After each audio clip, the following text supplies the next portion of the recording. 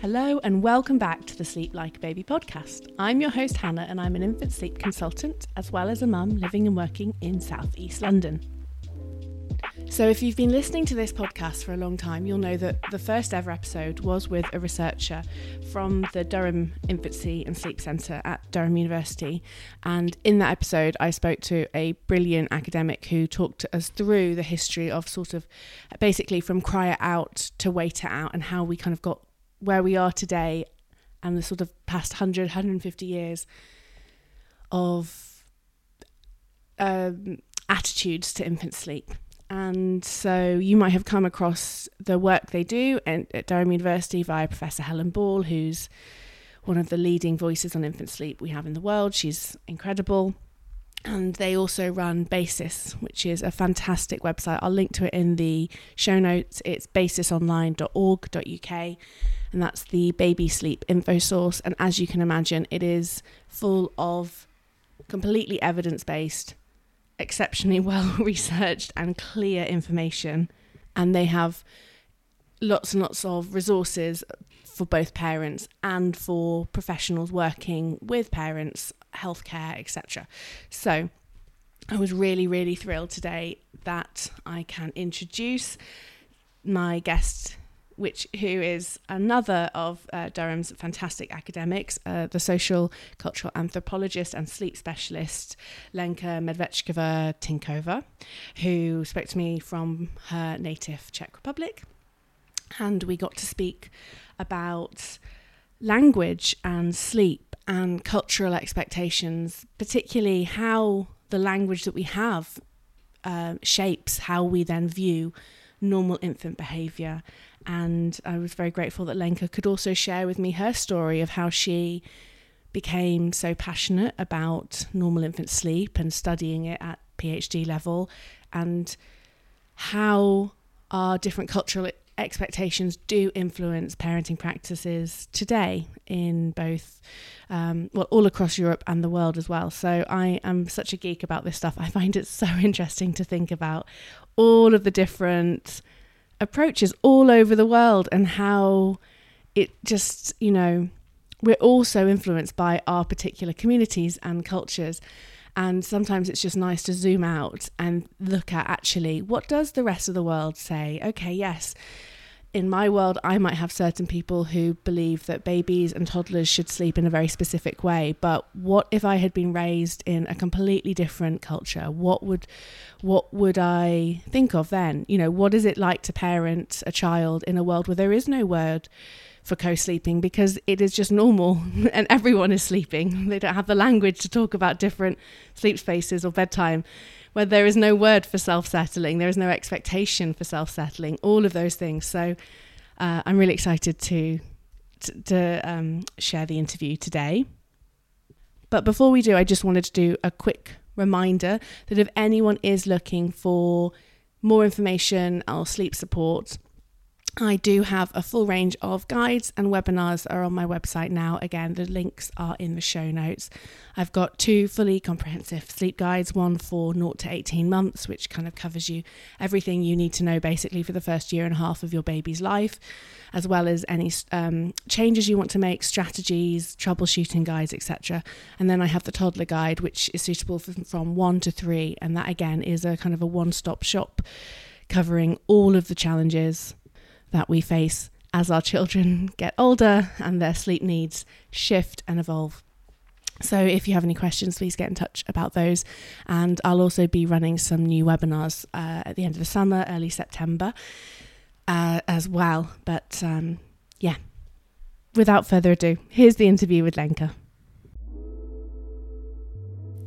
The Sleep Like a Baby podcast is supported by The Octopus Club, the online marketplace where you can buy, sell and give away baby and kids stuff without any hassle. If your home is piling up with toys, clothes and bits of kit that your little one no longer uses, the Octopus Club offers an easy, environmentally friendly way of selling or donating things to other families. And if you're on the hunt for high quality second-hand goods, this is the place for you. Honestly, the stuff on there is gorgeous. Check them out on Instagram or go straight to their website, theoctopusclub.com, to sign up today.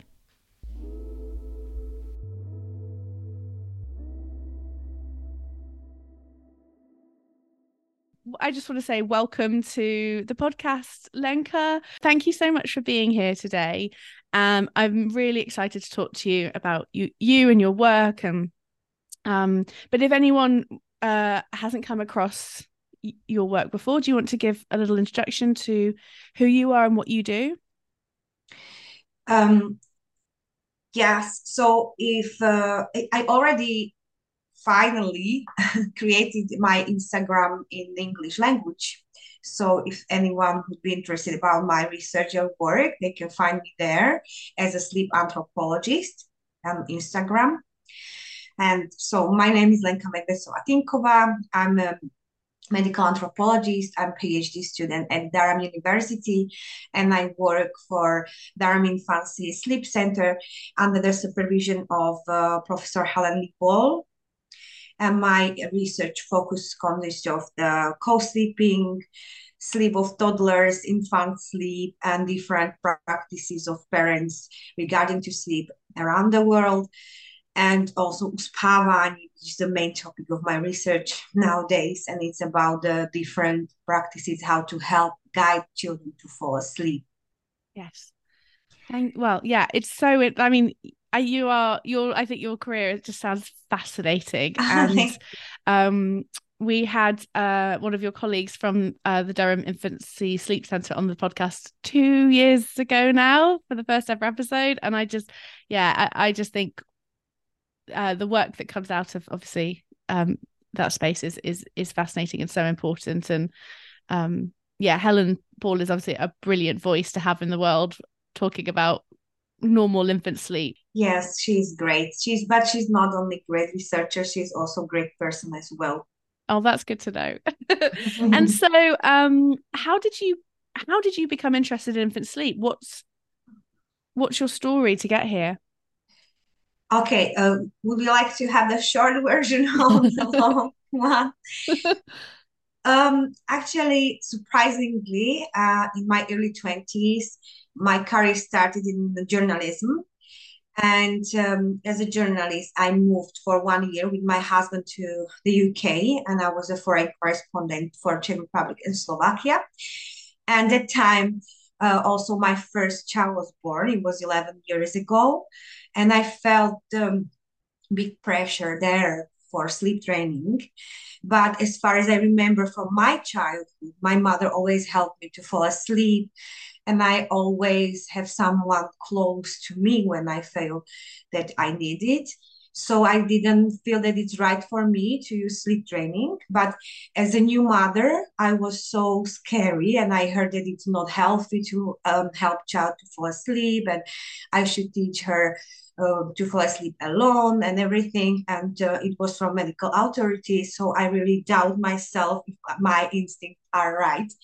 So as the journalist with my journalistic soul, I was searching for more information because I wasn't satisfied with what I read.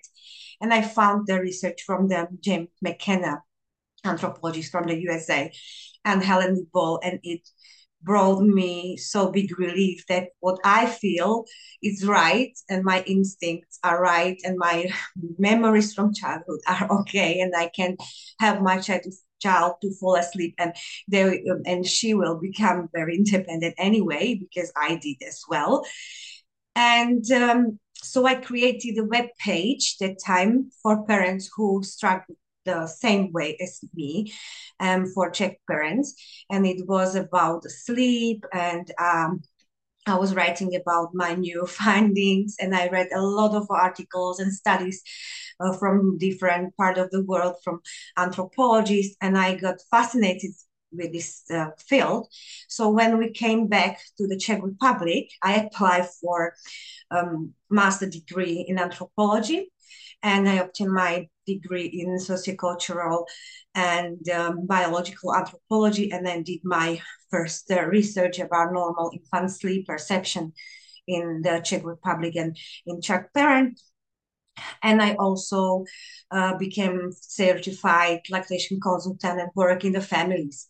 And in the families, I found that it's not enough just to speak with them, and that we need somebody who will educate professionals, health professionals, about the new findings we have for example, for anthropology also about infant sleep. So I decided that I would like to go to this academic road and go more in depth to the research. I organized a symposium for health professionals where I invited Helen Ball from the UK. And when I discussed with her personally about her research and about the Ramin Fancy Sleep Center, I just feel that this is the right place I would like to research. And I applied for the postgraduate research program in Durham Infancy and Sleep Center. I got approved, and now I'm working remotely in the Czech Republic for Durham University. I do research there. And yeah, and about the anthropological point of view, I love anthropology because we used to look at the different activities of our lives from so many different angles. And I think that sleep is the activity which need this, because there is not only the time of the sleep or the hours we need to sleep, but there are other consequences. There are other things like we need to know about sleep. It's the family we live in, it's the lifestyle we live in, and everything is so important for sleep, for calm sleep, that we should use more multi-methodological approaches when we research sleep. And anthropology helped me to do that in this way. Yeah, it's fascinating and so important. And did you have any other children back in the Czech Republic, or? Yeah, I am now expecting the third child now. Oh, Yes. congratulations. So I have two daughters. One is 10-year-old, 11. Sorry, she will be 11 in 1 month. 11-year-old, and the second one is 6. Now in September, I'm due in September. Now we'll have my third child.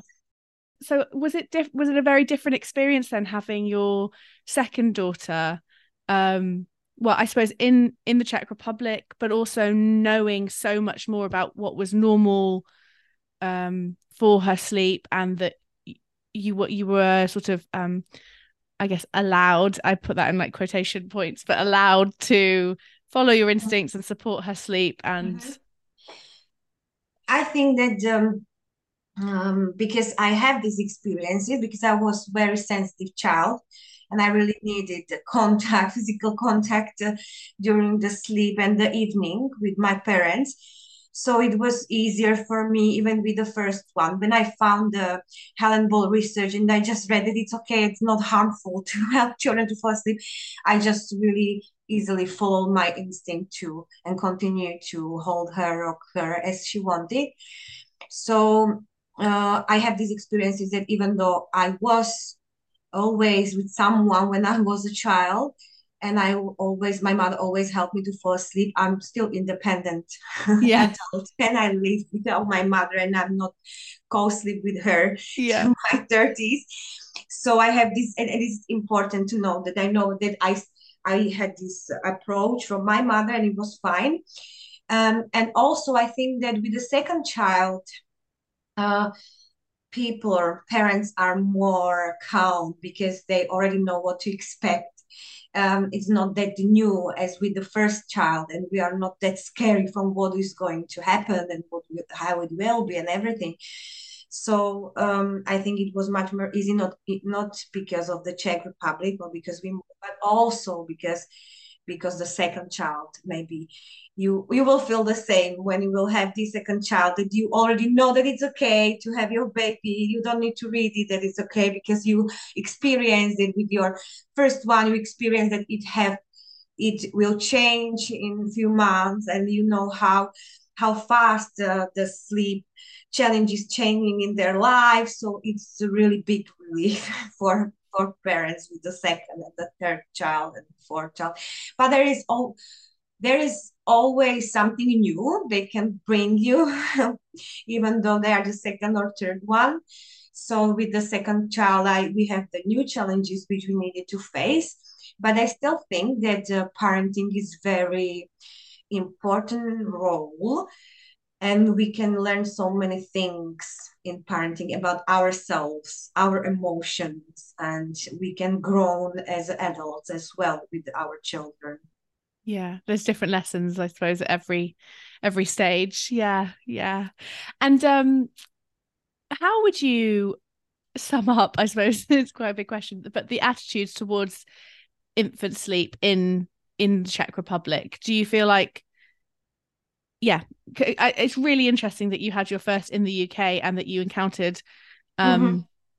that sort of Mm-hmm. pressure 11 years ago, but yeah, how what's it like being a first time mum or a new mum where you are now? I think that the main difference is that the sleep training business really doesn't exist in the Czech Republic. Like there are authorities or there are pediatricians or some consultants or psychologists who think that STVL method is fine or who advise parents to try it out. But we don't have really someone who speak in the media or we don't or you don't see this in the movies and TV series in Czech Republic. The sleep training is not that common discussed in the society, like what I see in the UK or in the USA in the TV series, in different movies and in advertisement everywhere.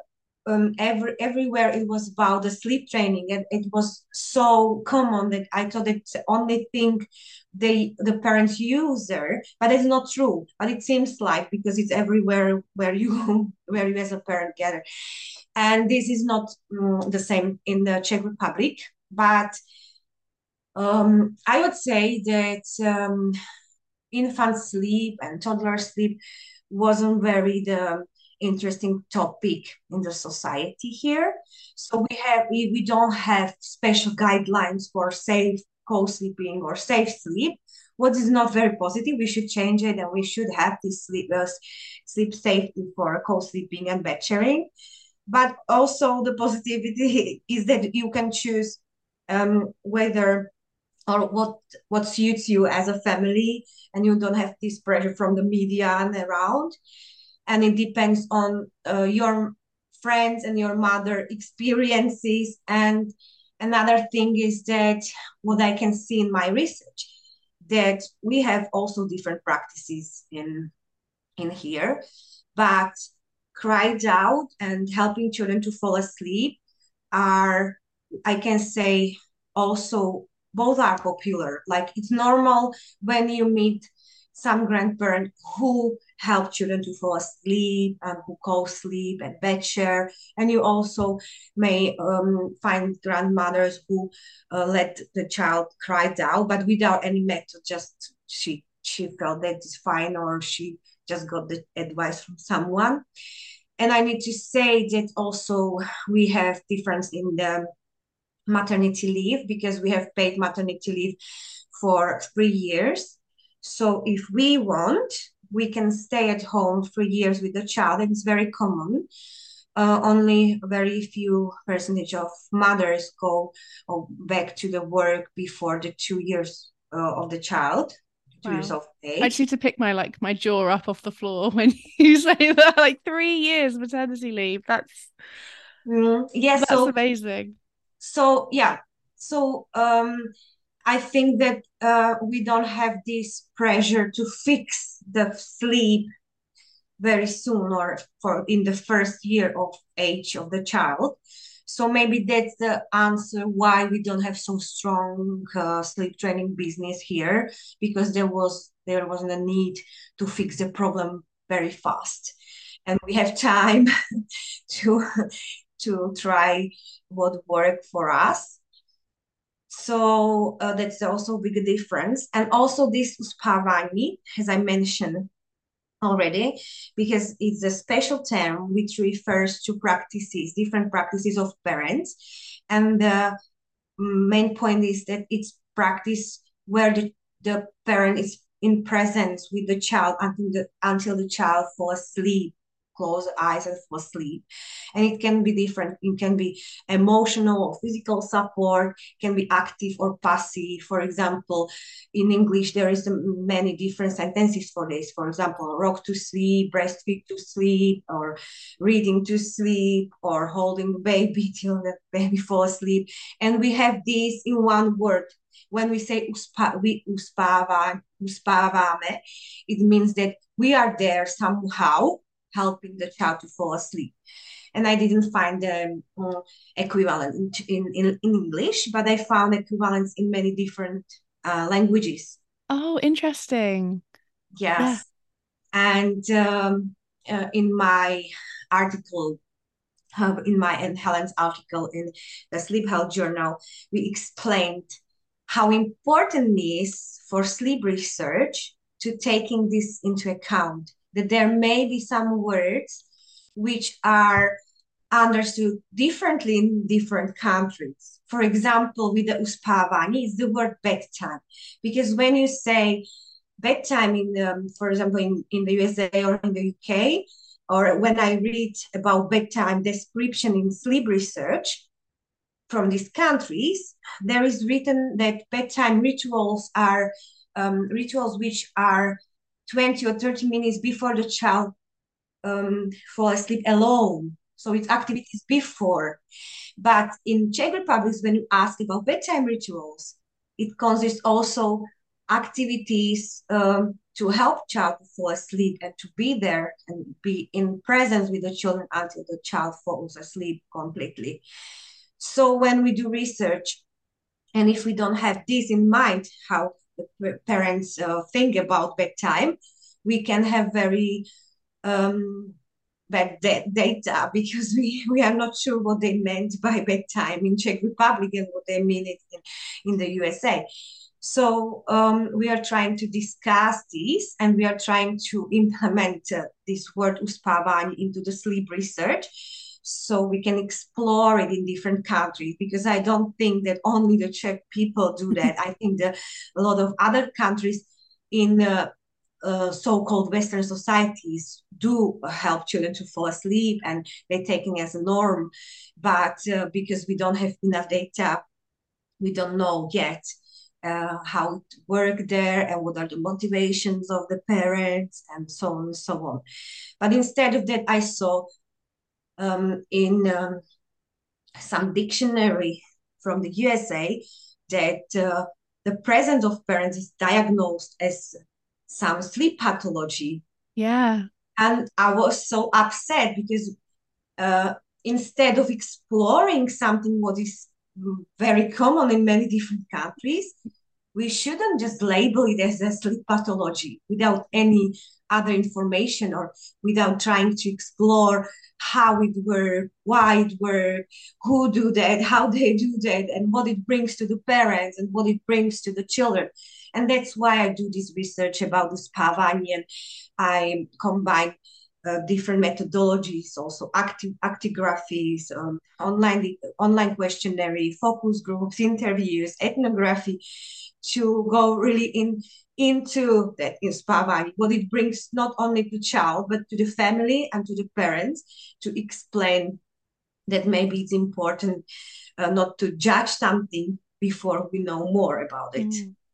So, wow, I could ask you so many different questions about what you've just said. I think, I think it is strange when you think about it, that for so many parts of Western culture, this gold standard of parenting is being able to leave a room and have a very young child fall asleep on their own. Where did that come from? Like, how did we get here?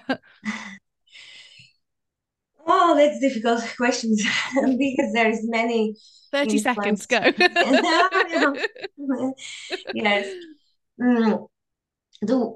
The thing why I think that cry out should be completely erased from the language is that it became popular in the time at the beginning of 20th and the end of the 19th century in the USA, from the people who really wasn't very experienced in parenting, and they were physiologists, and they just created guides to implement infants and children to work of the adults.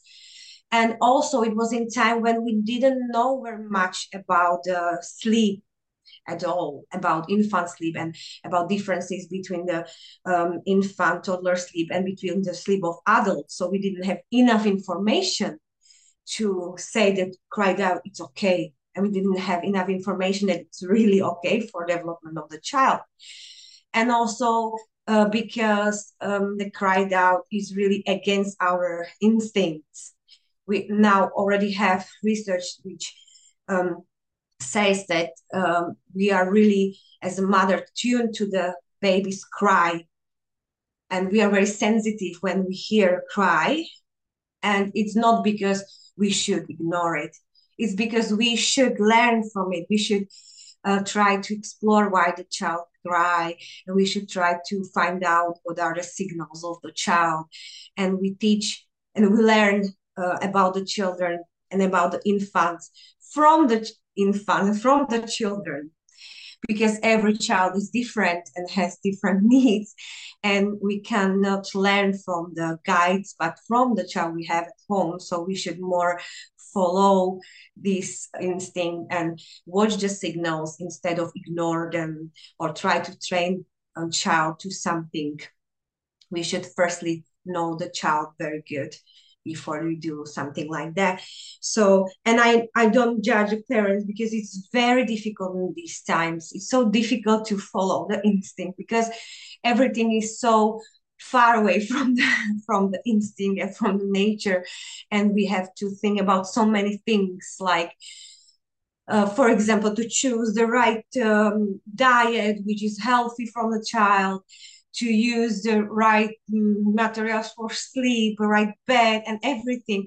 And there's so many stress now in our lifestyle, in our life, and there's so many different information around parents, and it's so difficult to just listen what your heart or what your gut says to you. So what I think is that we really, as a scientist and the professionals, should work more hard and to explore before judge, and really explore with the scientific soul to know better, not to say because you breastfeed on demand or because you help children to fall asleep, the child will wake more, but to explore how it works, what is the physiology of sleep when you breastfeed, or what is or how it is in different countries, and what's their perception of sleep, or Uspávání, and so on. So I think that it's our turn now as a professionals and scientists to change these myths about the infant sleep and toddler sleep, and to go back to the beginning and to start really explore with the curiosity and not with the judgmental point of view. Yeah. Do you think that in places like the UK and the US, do you think that sleep training is becoming more or less popular over maybe the last 10 years, or this current generation, I suppose, of first-time parents? I think that this a question you know better than me because you live in that culture. Yeah. And I do research in Czech Republic now, but from abroad, as I see, or as I try to read and watch the articles, different articles from the USA and UK, I see that I think that the attachment parenting is more now on its rise. That I can see that there is, and I can find more articles about the normal infant sleep than before when I lived in the UK. And now if I would now have the first child in the UK, I definitely would find more support than 11 years ago. I feel it like that because I see many web pages which are very nice and explaining the normal infant or toddler sleep, and also discuss co-sleeping and safe bed sharing. So I think that we are getting there everywhere. And we're moving forward to the normal expectations, but it will take time. Yeah. Yes. Yeah. Certainly, I had my first child 4 years ago, and I think it looks very different in that time period, even in, because of the way that technology evolves and changes. And that's the thing, isn't it? Technology is changing so fast all the time. It's Yes. hard. It must be hard as an academic to keep up with like such crazy Yeah. advancements. Yes, Yeah. it is.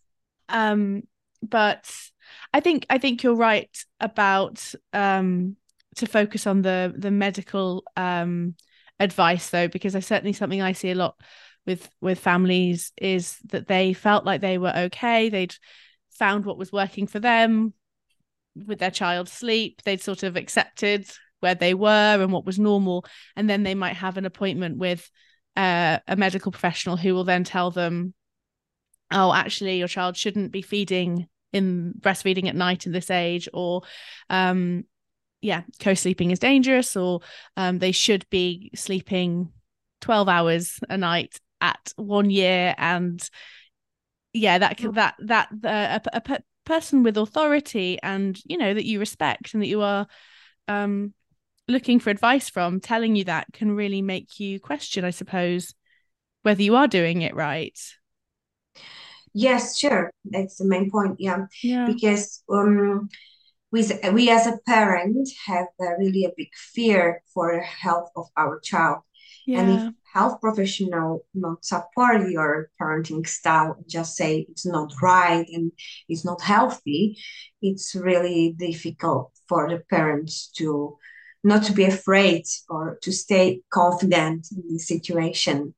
That's why we are trying to discuss more also this parental presence during the falling asleep, Mm. because we found, for example, that the motivation of parents to do that are so different and sometimes are so strong, because some parents even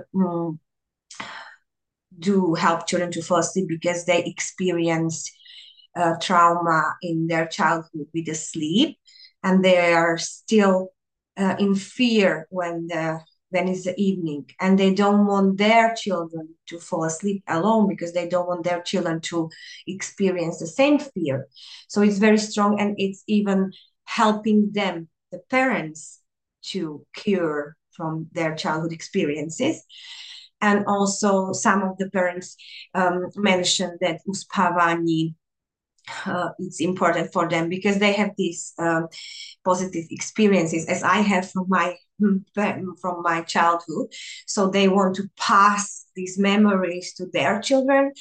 And what was very interesting for me was that some parents even mentioned that it was great the way how to calm down for them, for parents, and to relax. Because as a parent, you find very fast that if you are stressed or if you are nervous, you cannot help your child to calm down.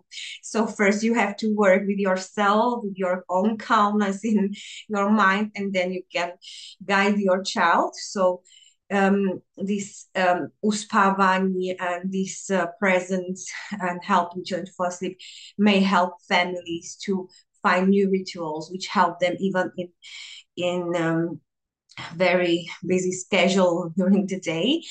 And sometimes people ask me if I think that it's something what even families who don't have this long maternity paid maternity leave can do. And I say that definitely, because as I said, it can be relaxing for parents. I imagine that this helping children to fall asleep may help parents who are in the job for the whole day and the child is in kindergarten. They can reconnect in the evening and then can bond in the evening, and they can find out what are the feelings of the child from the day, because when they're getting older and they can express themselves and emotions and experiences, evening is the time when the children are very sensitive and want to talk about it, and they usually don't want to talk about it right after the kindergarten, how was the day, But in the evening, when everything is slow and everything is quiet, they just open more. So this uspávání can be the way how to find out if the child is okay mentally, if the child needs some support from us or need to explain something what the child doesn't understand.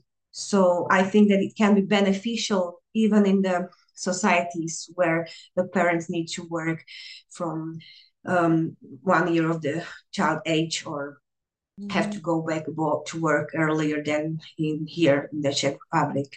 Yeah, that's why I think it's so interesting to have a 3-year maternity leave, because 3 years, but that is infancy, isn't it? And that's and I think I'm a busy working parent myself, and the evenings can feel very rushed, especially here in the UK. We have a very Victorian attitude to working hours, and especially in London, lots of myself, my friends, work long days, and for me, certainly, actually, the evening, I suppose we are an Uspanavi household. I suppose that's a really important part of our family life, I suppose, is that time. And I think it's a shame, really, then, that for many people can come with a sense of guilt, or that it's wrong, somehow wrong, or that that it's a weakness to carve out that time as well. Yes, I feel the same, because I think that it's very beneficial for our sleep in the future as an adult to learn from our parents, which we trust, the different practices, how to work with the stress and with the emotions, and Uspávání may help with this. So children may learn that if they have a lot of thoughts in their head, they can read a book or they can snuggle with someone. And also in our societies, we're really struggling with mental health. And sometimes the problem is that we don't know how to ask for the help. And all the Uspávání, because the main point or the main difference of the Uspávání and the fall asleep alone, even though the child needs us, but we don't want to help the child to fall asleep, even though the child cry and anything. So Uspávání is about the connection and cooperation during the evening, and it spread the idea that if I don't feel good, I can always ask for help. And I think that it's important for adulthood also to know that I can ask for help if I need it. And actually, I don't know from where it came, this independency, because for humans, it's so normal not to be alone and independent. It's so normal to cooperate with others, to be in touch with others, to sleep in the room where are others. And now it seems like the only way how to sleep right is alone in a dark room and without any noise. And actually, it's very uncommon for human species to sleep like this. It is, but I suppose I understand, because something I've been actually working with clients on a lot this right now, because we're recording this, it's midsummer in Europe, so we've got these really light long evenings, and I work with a lot of toddlers, and there's a lot of long bedtimes and difficult bedtimes, partly I think due to the light and how we are all in the summer, and all our long working days here in the UK, and the child and the parents needing that connection time, but the parents also desperately and understandably craving some time for themselves as well, because when you've had a really long day at work, and then you've got the evening routine and food and life, and we're all counting down to bedtime, when we as adults then get some time for ourselves. And I suppose there can be this conflict, and I think people can then feel guilty about wanting a quick easy bedtime, or wanting to be able to close the door and leave the child and know that they'll be happy and safe in that room. So it is difficult, isn't it? I think it's just our life, like you were saying earlier, our lives don't necessarily support what is natural and what is Yeah, yes, it is because we have different environments now than we had before, and we have to cope with that. And the problem is not about the parents, the problem is about the society that we don't have enough support as a parents, as a working parents as well, that we really miss these communities of other parents who have the same attitudes and to share the thoughts. And sometimes it's enough just to speak with someone. Another thing, interesting thing which I found in my focus group when I asked parents what was the most important advice they got when they really felt bad and they really struggled. And they said it wasn't advice, it was that possibility to share that they don't feel good or they have this pressure or they needed to talk to someone who experienced the same. And just by saying that, it was so helpful for them. It was so big relief that they got new energy to work with some sleep challenges or to work better with bedtime struggling and anything. So I really think we miss these communities and meeting with other people because our lifestyle is now more about the work and only work and then the family things around, and we have no time for meeting with other people, talking to them, and this is the problem. And also, as I said, uh, the support that sometimes I think that parents are invisible for the society. Yeah. I mean, parents with the small children. Yeah, definitely. That's basically why I make this podcast, actually, so that people can just hear other voices of saying, yes, my child takes a long time to fall asleep at night and I support them. And that's our normal. And that's who my child is. And they're sensitive. And actually, they need to talk about their feelings at that time. And that's where we're at right now. And that is not a pathological situation for us. um, and there's I've read some really interesting research, sleep training studies as well that have found that one of the most successful sleep interventions is Was actually talking about it. talking about it, which I think Yes. makes so much sense. But yeah. And I suppose these things only get more intense for parents, don't they, as we are all more disconnected and spend more time behind screens and less time in person. Yes, this is really challenging. And yeah, we cannot sort it out Yeah. in our sleep research, but we can discuss about it that these are influences which really influence not only children's sleep, but also parents' sleep, which is also a big issue. Is sometimes child fall asleep easily or sleep through the night already, or just wakes one, two times, but the parent have a problem with the sleep because of the stress they are facing and everything to manage everything in the family and to work at the same time and to follow this strict bedtime ritual and schedule and everything, and they struggle with falling into sleep and with sleep as well. Yes, definitely. I've been there myself. So you do a lot of work with toddlers as well, don't you? That's a big part of your research. I suppose, yeah, Uspávání changes a lot, I suppose, from early infancy into the toddler stage, and it can evolve. And what kind of led you to work on toddler sleep specifically so much? What interested you there? Because it's very interesting part of children's life because it's very sensitive period. Sometimes it's called transitional one from infancy to childhood. And in the society, we think, or the main idea is that the children should be independent now because they can walk and they start to talk and everything.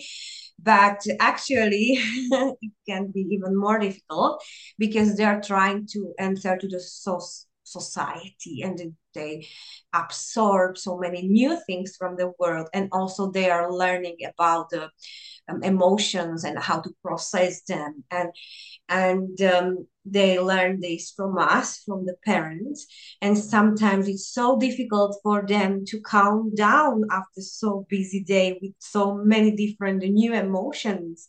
So we as a parent trying to help them, but many of us, we don't have this training in emotions as well, because as a child we didn't have the parents who explain us. And this is great about these days, that we speak more about emotions and processing emotions and everything, so we can have new information, and we can pass it to our children. And I think that they will be better in it when they will be parents, because they will be masters in emotions, and we as a parents just learn that with them together, how to calm down in the evening after the busy day, and how to balance the busy schedule with the calmness in the evening and everything. And also it's a period when the parents are more self-confident with their sleep approaches. And it's very interesting to hear from them how they feel now with the toddler sleep, and about their motivations, and about uspávání practices, and how these practices change during this period, and how the children grown from I don't know how to calm down to, oh, mom, I need this and that. If you help me, and to be more and more independent, because we show them so many different activities which may help them. So for me, it's very interesting period, even though it's very challenging sometimes for many parents. Yeah, of course. Well, I was going to ask, actually, if someone was listening to this and they have a child who is actually quite happy to fall asleep alone, like you have a really lovely bedtime routine, and then you kiss them goodnight and they say you can go now, and they just like to sort of lay in their space and they're happy. What would you say to that person who might suddenly be thinking, yes. Oh no, am I damaging them because I don't stay with them? It's good that you ask. Yeah, I don't think that we should push children to uspávání, even though the child doesn't need it. It's okay, because it's still very beneficial for the child that we spend evening dinner together, talk together, and have rituals before. And as I said, the children are different, so they have different needs. Some of them are very sensitive, some of them need a close touch, some of them need a space when they fall asleep, and some of them, and they even change in their life. Like sometimes I experience infants who are sleeping only on the chest of the mothers, but when they grown, they want more space, they don't need it anymore. Or sometimes I also meet parents who explain that their child fall asleep alone for 12 months, but after the year or in 18 months they change, and they really need them to help them to fall asleep. And it's also quite normal, because it can come, even though they seem to be independent from the really beginning, they don't need us. The challenge of the new emotions can change their perception of sleep and safeness, and they need this reassurance from us that everything is okay and they can still feel safe. So if your child, or there is a mother whose child doesn't need to help to fall asleep, it's okay for them also. And from my point of view, it's important to follow what works in your family. And the important idea of this uspávání research and everything is to have the choice, to be able to choose the right practice which works for me and for my child. And I don't do that because I want parents who don't do uspávání to feel shame. I do that because I want for parents to feel free to choose. And if they feel that this is right for them, not feel guilt that they help child 2, 3, 4 years old child to fall asleep and be there with them, and not feel guilt for it, but to have this support. It's okay also. It's fine that your child is sensitive. It's fine that your 5-year-old needs you to explain the things before they close their eyes. And doesn't mean that they will not grow to independent adults. It's fine. It can be the period which is very important for them, this support from you. And it can change very fast when you do that, when you help them, and you can realize very important things about the child and about their child problem, and which you may address and help them to go through. So I hope that the parents will not feel ashamed that they don't do uspávání, I'll take it as it is, that we need to have these options and to choose for the family and for the child what we need or what the child needs, and follow it without judgmental fear. I don't know about you, but I have a quite a clear memory actually of suddenly starting to tell my mother to leave the room when it was at bedtime, because I don't know how old I would have been, but I certainly at a point where I really enjoyed my imagination and daydreaming and thinking and having that time for myself. And it's inevitable, I suppose, isn't it, that independence will just come at some point. I just remember feeling like, no, you could go now. I don't need you here. Yes, and I think that when parents are overwhelmed by the information about around them, and they just switch off the information and just try to turn again to the child, they can feel when is the right time for these big changes in their lifestyle, family. I also have the daughters, 10 and 6 year old, and they we co-slept, bed shared. I breastfed them, both of them, 3 years, and they are sleeping now in their own rooms because they wanted it. I had a problem with that they they want to sleep not together in one room. They want each one room, so they wanted to have their own space. And I thought that they will want to be together, but no, they want to be, now they are in Peru, they want to have this independent lifestyle and by themselves. I didn't push them or anything, but I didn't push them, but I didn't even say to them, no, it's not the time for you to be independent. I just let them to do what they feel it's right for them. And I think because when the parent is tuned to the child, that parent can feel that right time for change and can support and help them, and the child then can feel more confident. So I can say that from my first child, who now turned 11, she was very, very sensitive child. So for reassuring of the mothers who have the infant who sleeps only on their chest, they will grow they really Yeah. will, and it goes so fast. If you call me 10 years ago and you say to me that your daughter will be sleeping alone and she would want to fall asleep alone by reading book and she'll be independent, I would say no way. Not my daughter. No, Yeah. she needs me so much. She will always stay with me because I can't even put her down to bed because she wants to feel me all the time. But she grown, and they will grow from this intensive need of the parent and the physical touch, even though they are very sensitive.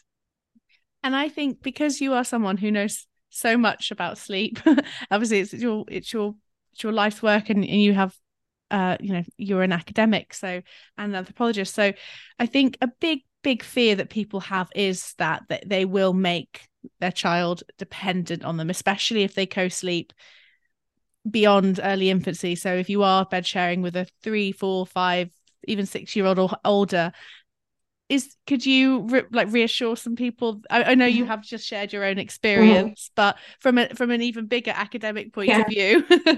Yeah, so we don't have a lot, but we have some research. And we have, for example, one very interesting research, longitudinal research, when the researchers followed children's sleep for 18 years. And they compare co-sleepers and no co-sleepers. And they found that there is they didn't find any negative evidence of some psychological behavior problems of co-sleeping children in this 18 years period. So it was completely fine, and the co-sleeping didn't cause any behavior or psychical problems or independency problems. They didn't find this in the research. And the other thing is, when we think logically about human sleep and about evolutionary point of view, it's normal for humans to sleep in the room with other people, and it doesn't make them unable to live in the society. It's just a normal practice for human to feel safe during the night. And also when we think the time or the period when we sleep alone in the room is very short compared to the life, because when we are babies we sleep in the room with parents. When we are in the school, we sometimes have to sleep with the schoolmates. Then we sleep in the room with our partner, husband. So also as adults, we sleep with other people in a room, and it's more prevalent than sleeping alone in times of the years. So the parent doesn't need to be worried about the harm if they sleep in one room.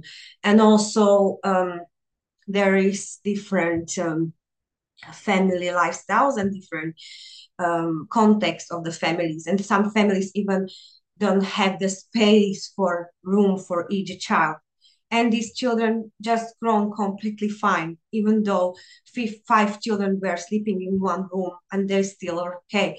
What is interesting is that, for example, the research from Bali, where it's normal and common sleep with other people in the same room, found that they are very great sleepers. They can sleep in very noisy environments because of this, that they are used to it.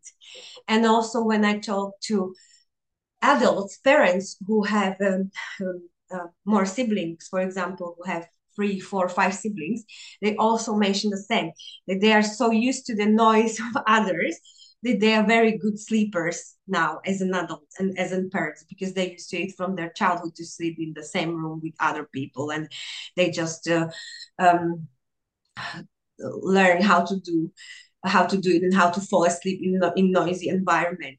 So that's completely fine. And it's fine also when you feel that you want change and you want to try different strategy for your older children, and or you want to move your child to their own room with the siblings. Actually, it works better from the research. What I found, it works better for parents if they put siblings together to the room, that they sleep as a siblings in one room at the beginning, so they have these beginnings of uh, sleeping alone without parents but with a sibling, with someone else, and they still have this feel of security. And then they are, when they're older, they ask for more independency and so on. So yeah, it's okay, and we didn't find any evidence about any harmful consequences of co-sleeping or bed sharing with toddlers and school-aged or preschoolers. That's just really good to hear, because I think, yeah, just from an expert, it's really reassuring, because there is just this. I think everyone in the UK has these like people they know where they'll say, well, my cousin's best friend slept with her child and then now Yes, she's got them. And so yes. you can, even if you really feel confident in your choices, these little narratives creep into your Mhm, mhm. decision making sometimes. We have the same in here. Yeah. We have the same um, information. Our parents all also ask me in here, like my friend's friend told me that his friend child has is 12 years old and still needs parents. But then I always answer, we don't know anything about this child. We don't know anything about the situation in the family. We don't know what is the temperament of the child, what is the family problems, for example, and what the child needs, and what is going on there. There is so many individual things which can influence the behavior of the child or his ability to be independent later on in their life.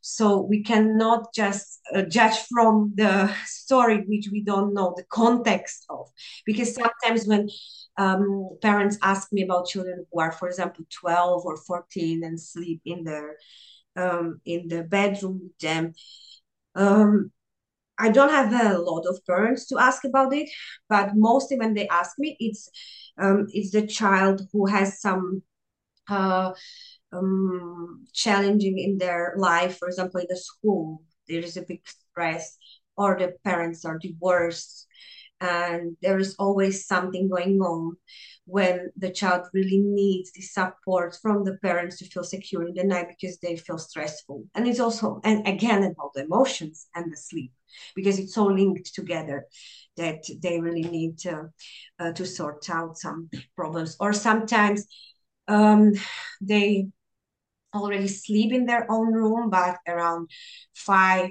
between 5 to 8 years, they try to are there again coming into the parents' bedroom or parents' bed, and in this period, it's mostly about the bed dreams, because in this age there is usually very often prevalence of the bad dreams, and they are and it's difficult for them to process it, and they need to know that we are somewhere there. They can come, they feel the fear, or it can navigate us as parents. It's something new is going on in their development, and we can ask about it during the day, or we can try to find out if there is any stress in the school which we may help them with.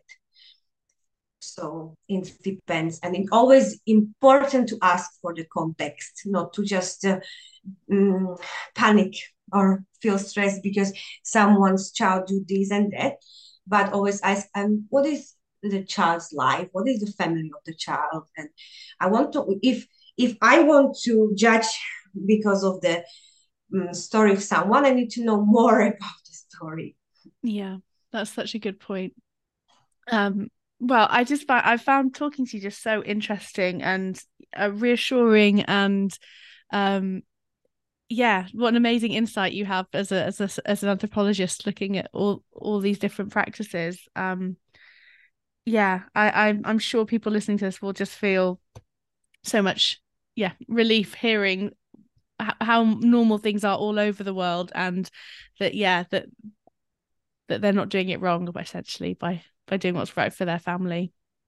I hope so. I hope that it will help, because I really feel sad that when I hear that parents feel guilt to take the infant to the chest or to hold the infant, and they feel like the child needs it, and the parents feel good when they have the infant on their chest, for example, but they feel so big guilt that they shouldn't do that. And I really would love to change that in the in our culture, that they will be said by authorities that it's okay, that the child and the sleep is more physical and sensual activity than material, that we need more physical touch and more and we more um, and we are more connection humans, as we need beds, coats, and everything. And it's normal that child needs to process emotion through the parents, and it's okay that we help them. And it's okay because they're immature, and when they mature and they will be ready, they will signal it, and we will know it, and we can support them. Yeah, that's so beautifully put. Thank you, Lenka. And yeah, thank you so much for your time today. I really, really appreciate it. And yeah, thank you for all the work you're doing. It's a very important, but I think it's really helping to change the narrative. So yeah, thank you. Thank you for having me here to talk about Uspávání.